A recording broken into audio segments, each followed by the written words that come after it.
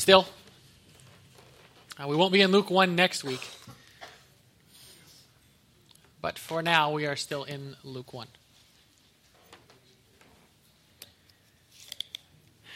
And Christmas is in 2 days. And I want to talk about Christmas for a minute. Now, when I think of Christmas, I feel a strong kinship to one Christmas story character. It's not a biblical character, but I feel a strong kinship to a character that we typically associate with Christmas.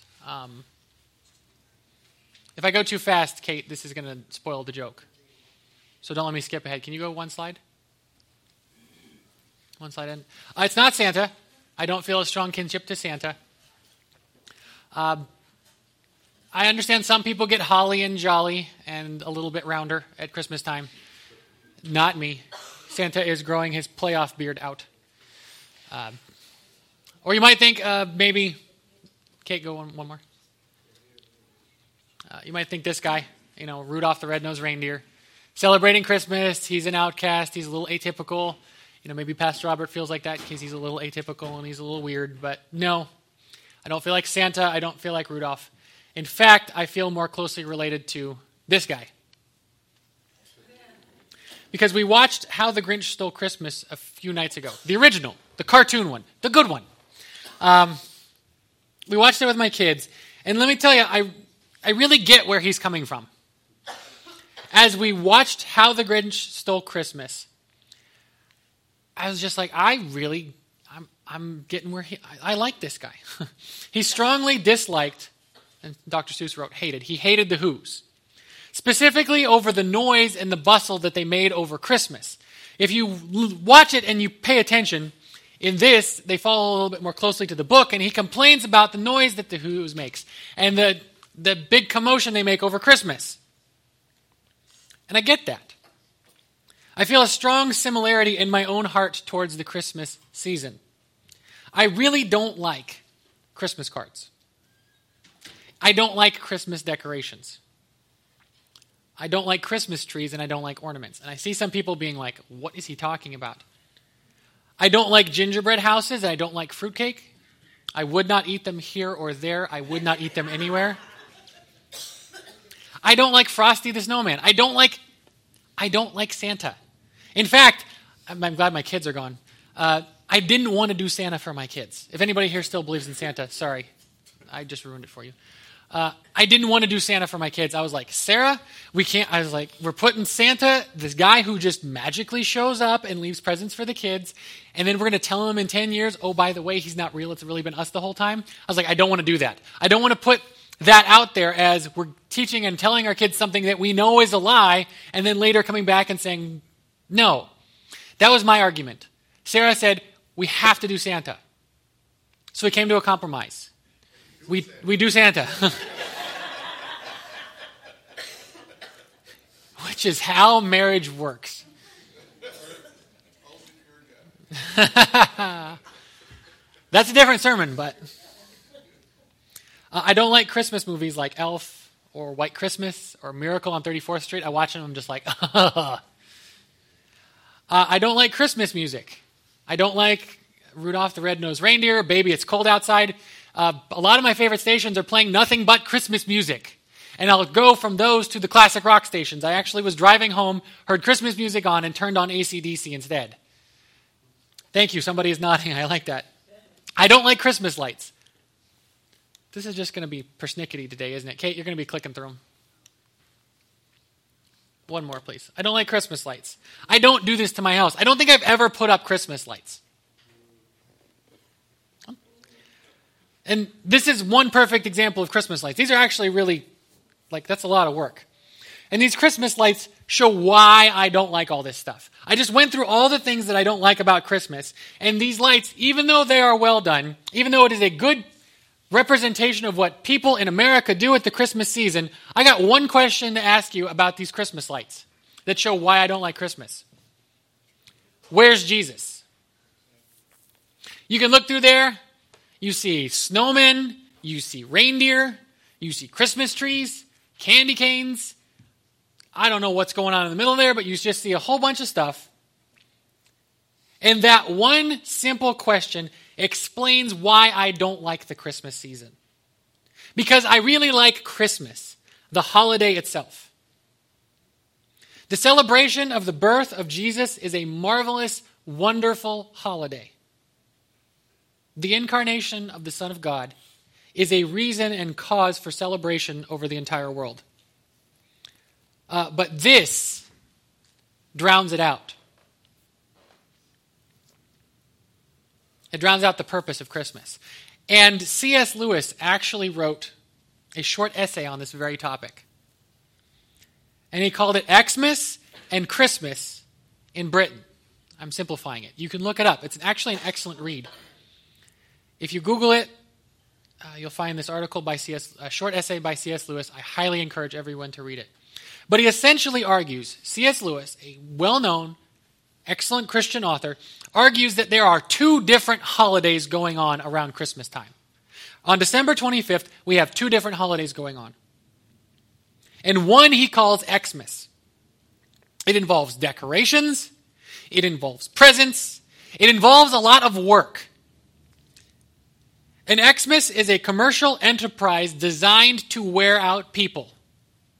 The focus of Xmas is trying to give the best gifts, throw the best parties, give out cards and ornaments to every person. It is reciprocity based. Somebody gives you a present, you feel obligated to give them a present. Somebody sends you a card, you feel obligated to give them a card. And it's all this I have to, I need to, I ought to do stuff that makes Xmas terrible. And he says it wears out people. It's entirely for show, and very few people actually enjoy Xmas. And most people are worn down for it weeks before and weeks after. A whole month of December is taken up by it. That's what he calls Xmas. And he actually calls Christmas the other holiday that goes on December 25th.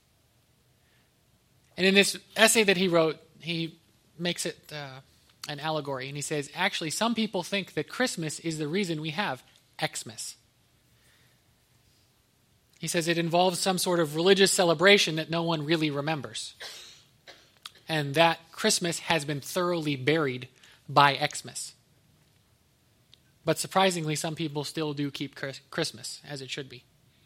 And when I read this short essay by C.S. Lewis, it really hit close to my heart. Because I saw, or I guess I read, more eloquently than I could ever say, what I feel deep in my heart.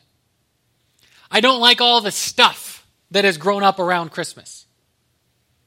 That's grown up around celebrating Jesus' birth. I don't like it almost as much as I don't like Sidney Crosby.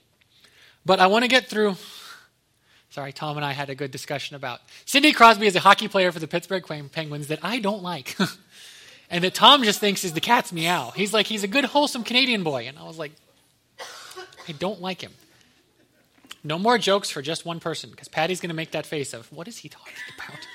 Sidney Crosby. Is he like a Christmas singer? No, that's Bing Crosby. Don't like him either?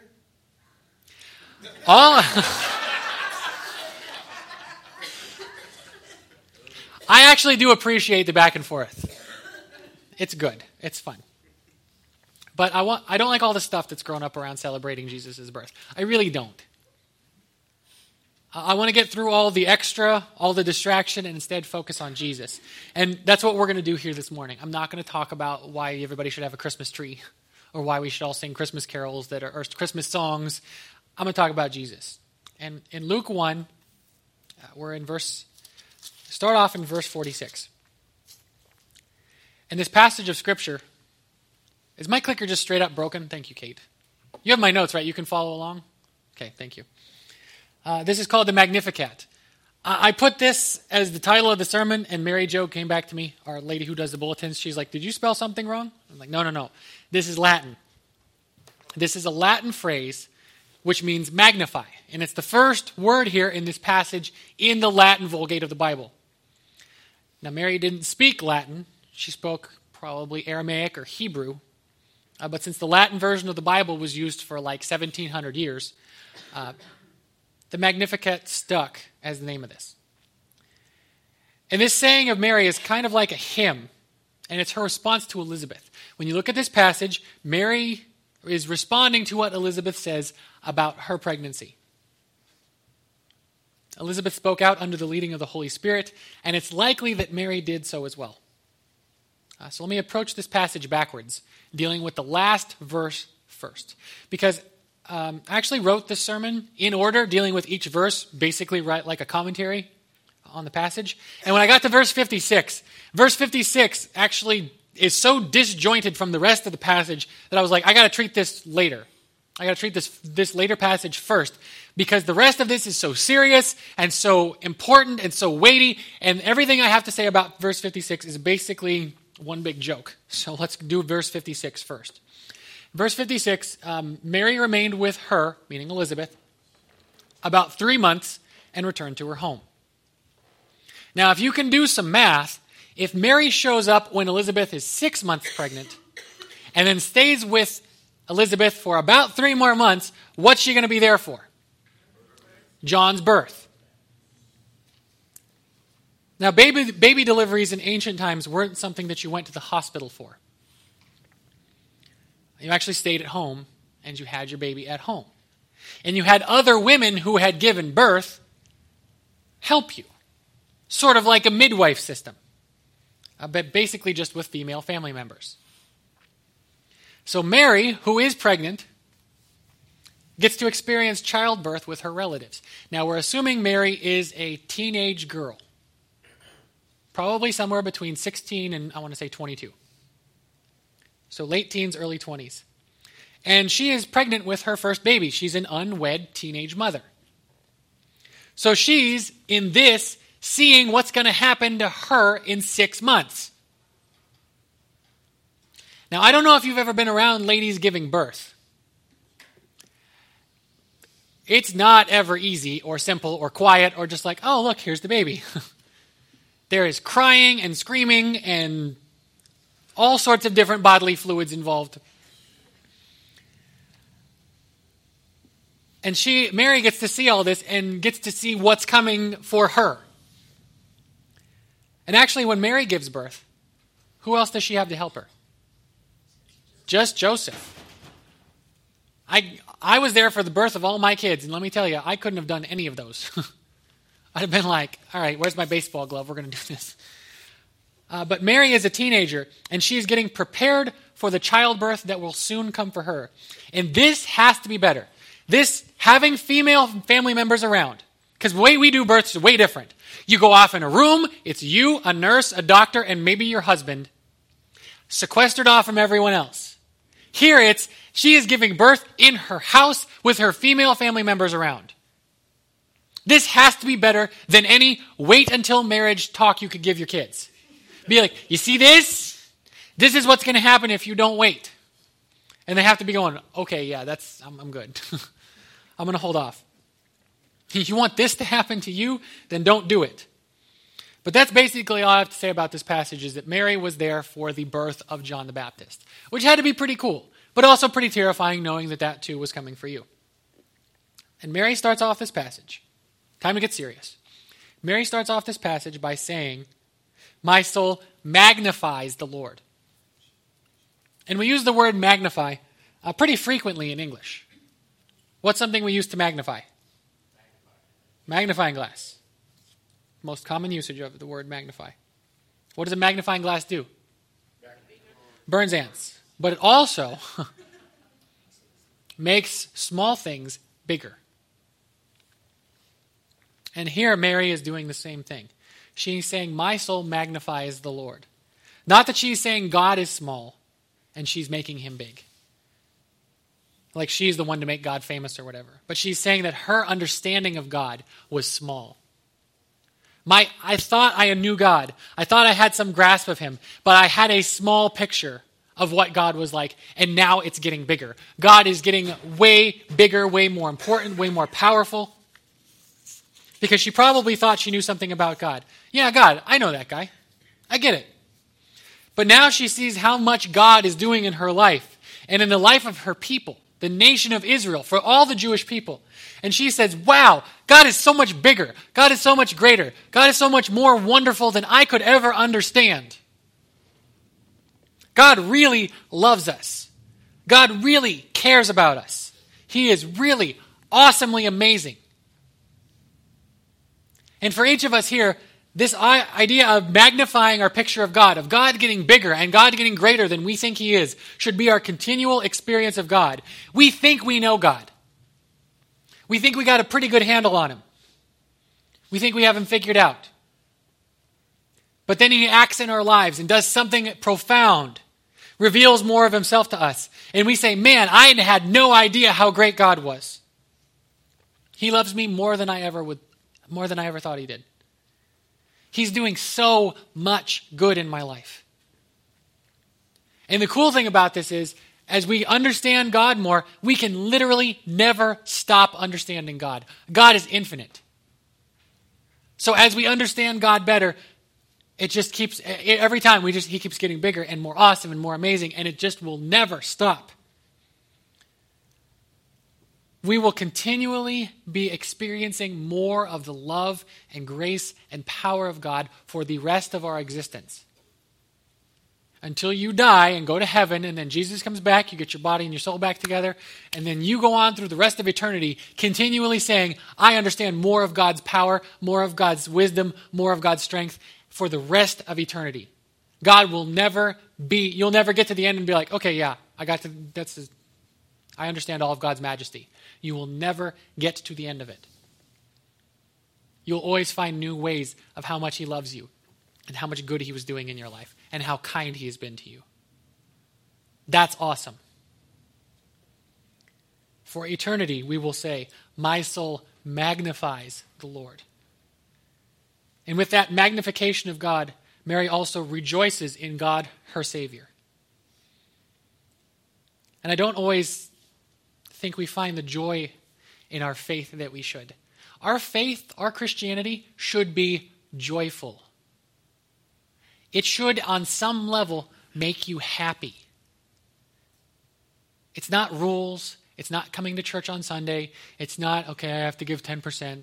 It's not, I have to read my Bible. It should make you joyful because you are encountering an infinitely loving, infinitely kind, infinitely joyful entity called God.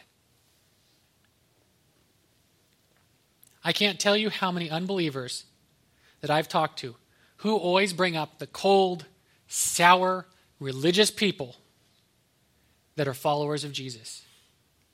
What a horrible testimony to have a church full of grumpy faces. And sadly, I think they're correct to a point to point them out as a problem. Because why would anyone want to join a faith that is going to make you miserable? I wouldn't want to.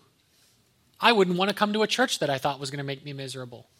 Which is why I like being here, because you guys don't make me miserable. You laugh at my jokes, you laugh at me, it's good. God doesn't want to make us miserable. Why would He want to make His own creation miserable? Why would He want to make us sour and grumpy? He doesn't want to make us sour and grumpy. He wants to make us joyful, infinitely joyful. More joyful, in fact, than before we came to follow Christ. In fact, He wants us to rejoice always. This is a command in the Bible. God wants you to always be rejoicing.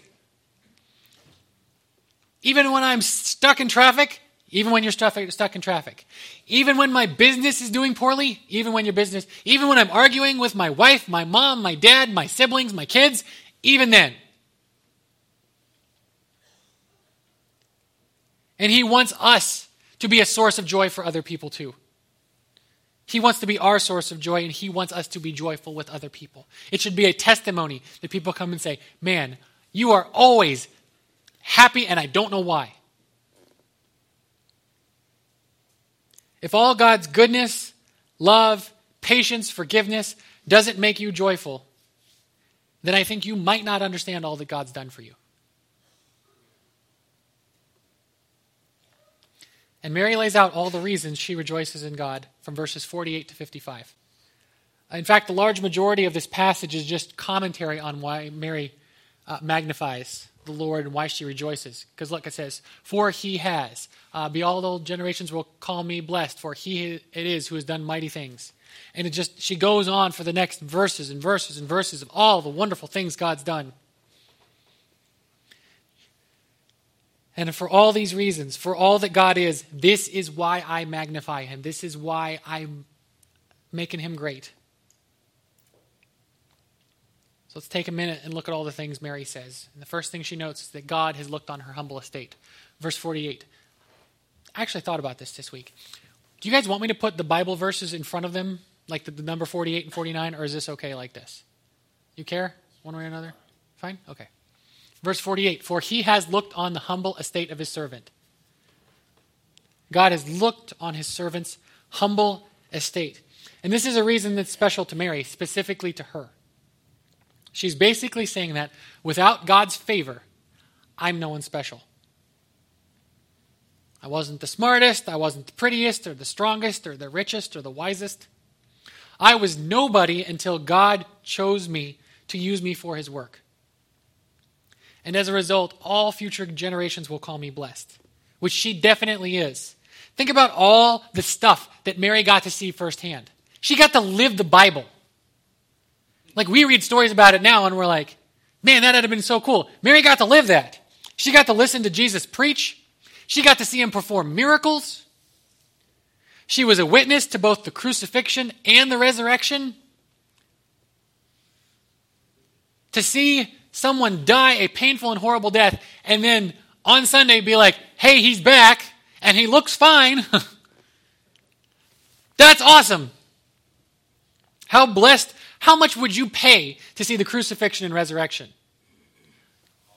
All I have. But above and beyond that, she got to see Jesus' early years. We don't find out a lot about Jesus' early years. We have just like these tiny little snippets. Jesus running away from his parents to go talk to the priests in the temple and show them up. Like that's like literally the only story from Jesus' childhood we have. Is he stayed behind to argue with the seminary professors. But she got to see Jesus grow up. She got to carry him in her womb. She had angels visit her. How awesome is that? She saw firsthand events which are celebrated worldwide. She lived them. It would be awesome. She's a primary character in the life of Jesus and the Bible. And if that's not God giving favor to someone of low estate, if that's not a blessed life, I don't know what is. And she goes on in verse 49 to say, God has done great things for me.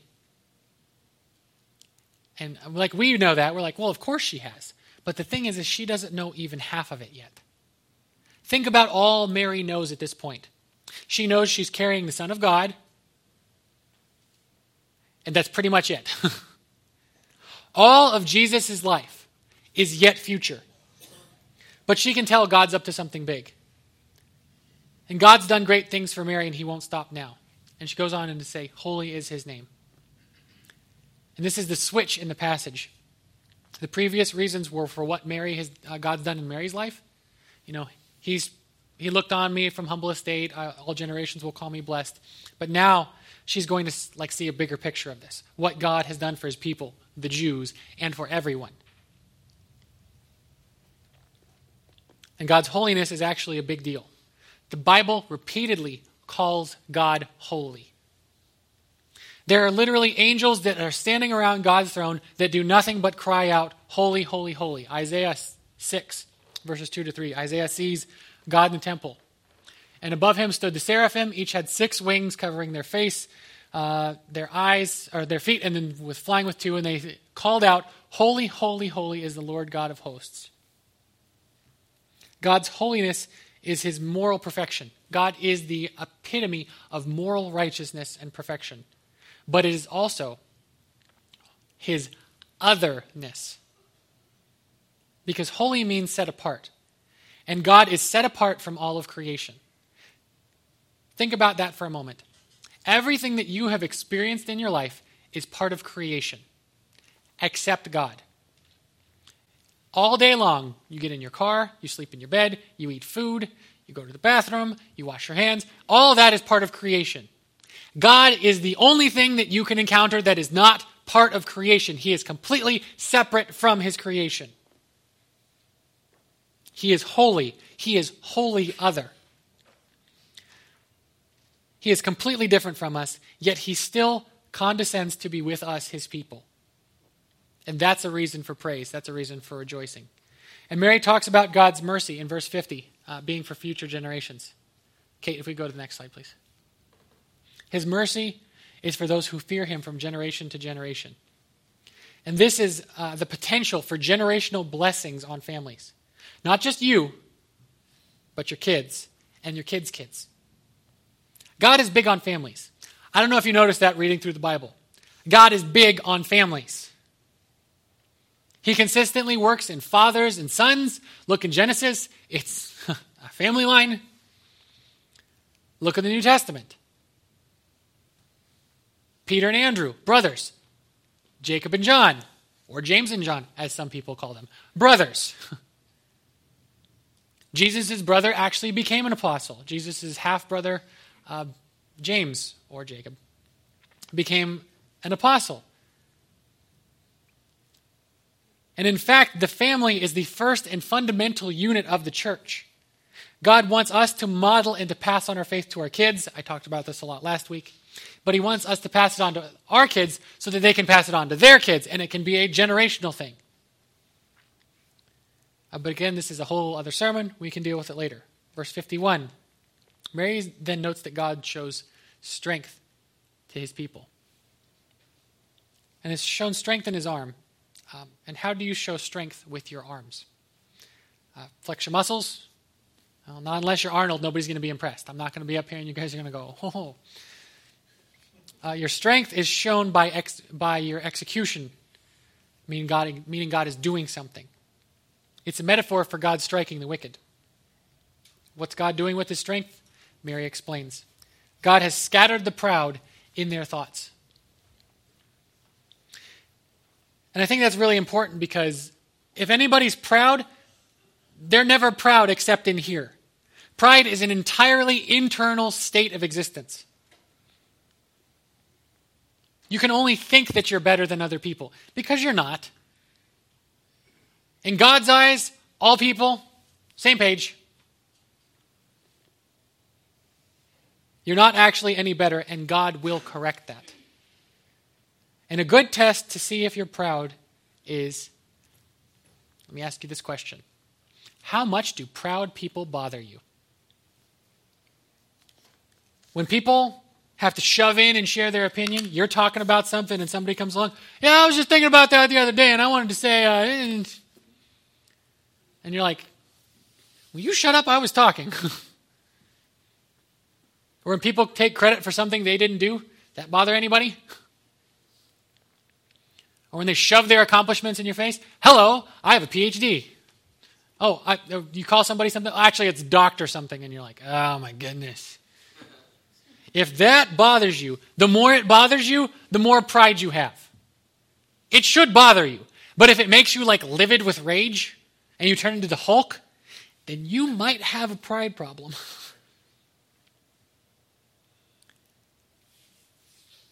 But God brings down the proud, and he also brings down the mighty from their thrones, verse 52. And they're all those who are mighty have thrones. Some are real. Some thrones are in Buckingham Palace or in the White House. Some thrones are CEO chairs at Enron. Some thrones are the position of being the running back for the Buffalo Bills in the 70s. But from whatever throne someone is on, God will bring them down from it. God brings down the mighty from their thrones and exalts those who are humble. Everybody who thinks they are something, God's got to bring them down. But with that, all those who are humble, God brings them up. Because those who humble themselves have a special place in God's heart. Anyone who humbles themselves before God and before people will be exalted by God. Because that's the type of person who should be exalted. I'm going off my notes here. I have a big problem with people listening to sports figures. listening to somebody who plays basketball or who throws a football tell them who to vote for or what they should buy. I'm like, I'm not going to go vote for somebody because LeBron James tells me to. I'm not going to go buy Direct Energy because Troy Aikman thinks I should. What does he know? He can throw a football. He can put a ball in a hoop. Whoop-de-doo. What does that have anything else to do with anything else?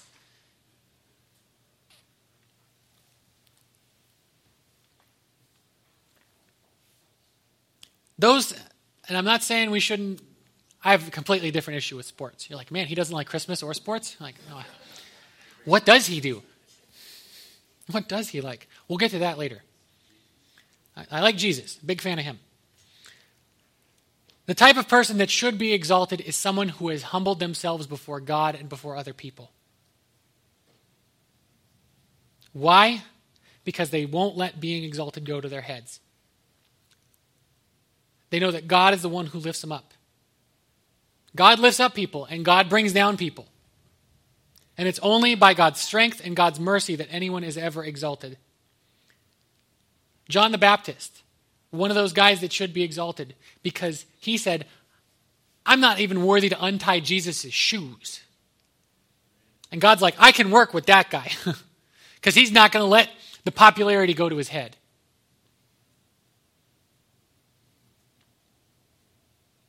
And if you look at the apostles, you see a lesson being learned by them of humility and submission to God. And God finally, I think, gets them to the point where he's like, they're starting to get it.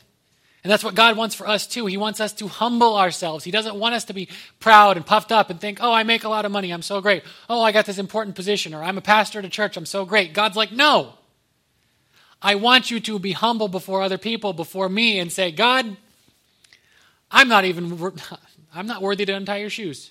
I'm not even worthy to be here, but thank you for picking me.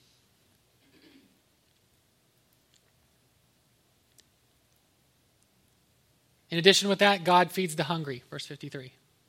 And the rich he sends away empty. This is another one of those God flips. He brings up the humble, brings down the proud.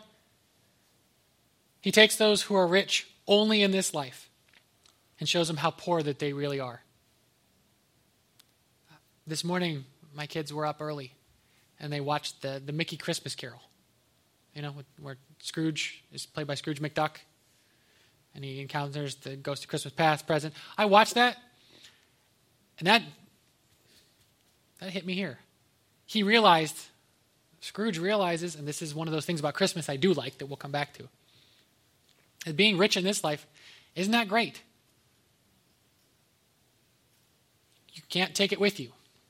One of the lines that I like from that is, he asks, whose tombstone is this? And he says, it's yours, the richest man in the cemetery.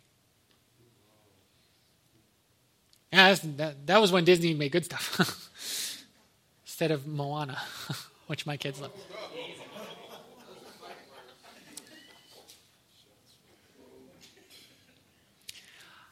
I like stuff with moral teaching in it, let's just say. God brings down the rich and lifts up the poor. Those who are rich only in this life. It's not a problem to have money. There is no problem with being rich. The problem is with being rich only in this life. If all you have is $1 million in the bank, God says you're missing out. The rich are sent away hungry and the poor are fed. Over and over in the Bible, we see God flipping on its head our ideas of what's normal. Oh, that person's rich. We look at like Bill Gates and the CEO of Amazon, like they have so many billions of dollars. Oh, that must be so great. Not if you don't have Jesus. God flips over and over again our idea of normal. What is important to God is typically ignored by people. What is unseen is eternal. Wait, how is something that I can't see eternal? Well, something that I see is temporary and transient. We build our lives around stuff that we see. God, I'm trying to buy a house. I'm trying to get a better car. I want to have all this stuff. And God's like, that's all temporary. But the stuff that you can't see is eternal. Kindness is eternal. Joy is eternal. Love for your friends and your family, that's eternal. And we're like, that just sounds like a Hallmark movie. And God's like, yeah, We get so inundated with life and all the trappings with life and all the stuff around us that we tune out God. And we need God to come in regularly and remind us that life isn't about power or money or fame. It doesn't matter who wins the Super Bowl or who's elected president. Ultimately, it boils down to who's following God and who's not following God. And getting more people to follow him than were before.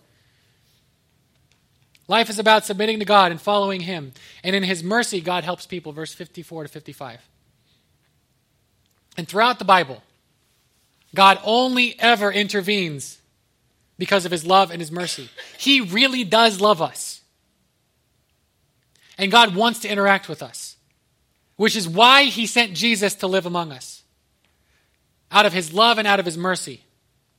In his life and in his ministry, and if you think about it for a moment, if you have your Bible open, you can look at Jesus' life and ministry, and everything Mary says, Jesus does. Everything Mary says Jesus does. Jesus looks on and associates with those of humble estate. Jesus did great things in his ministry. He healed people. He raised the dead. He multiplied food. Jesus manifested the holiness of God. Jesus never sinned. Jesus showed the mercy of God by dying on the cross for our sins. He showed that God is stronger than the forces of the enemy. He brought low the proud and exalted the humble. He took Pharisees and said, you guys are missing the point. He took fishermen and tax collectors who nobody liked and said, I'm going to use you guys. He filled the hungry, but sent away those who were already full. He helped God's people and brought more people into the fold. Jesus was God in the flesh, and he does everything Mary says that God does. And he shows us what God is like even before he was born. And I know I started this sermon with what I hated about Christmas. Trees, setting up trees, hanging ornaments on trees. Not a big fan. Decorations, lights, secular songs, gingerbread houses, not a big fan. But I want to end this sermon with what I love about Christmas. What do I love about Christmas? This. Paintings of very white people pretending to be Middle Eastern.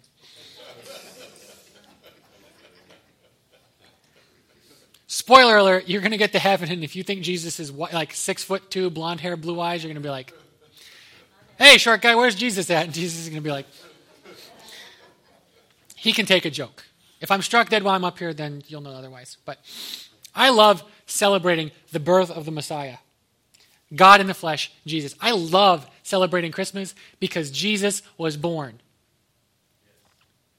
I love singing about it. I love Christmas carols. Okay? I don't like Rudolph the Red-Nosed Reindeer or singing about Santa or Jingle Bells or any of that baloney. I love Christmas carols. Come, let us adore him. I sing that in June because I like it. Because it's awesome. The first Noel. Born is the King of Israel. That's awesome. I love singing those songs. I love talking about it and sharing the great gift of Christmas with other people. Hey, do you know why Christmas is here? Because Jesus is born. That's why it's here. I love the love I feel from God, knowing that he became a man like me. And that he loved me enough to be born in a stable and live a humble life. And I love that Christmas shows us how strong God is. God is stronger than the power of the enemy. He's stronger than the mightiest of men. God shows his strength at Christmas. And I love that Christmas reminds us that God fills our hearts and our lives with good things. If I never got another present on Christmas, I'd be fine because I already got the best one. That too. Christmas shows us God's great love for us. And that is worth celebrating. I love Christmas. And I love that Christmas shows us that God is good all the time. And that all the time, God is good. Let's pray. Lord Jesus, thank you for being born so many years ago. God, you are good. We love you. Thank you for humbling yourself to be born just like any of us.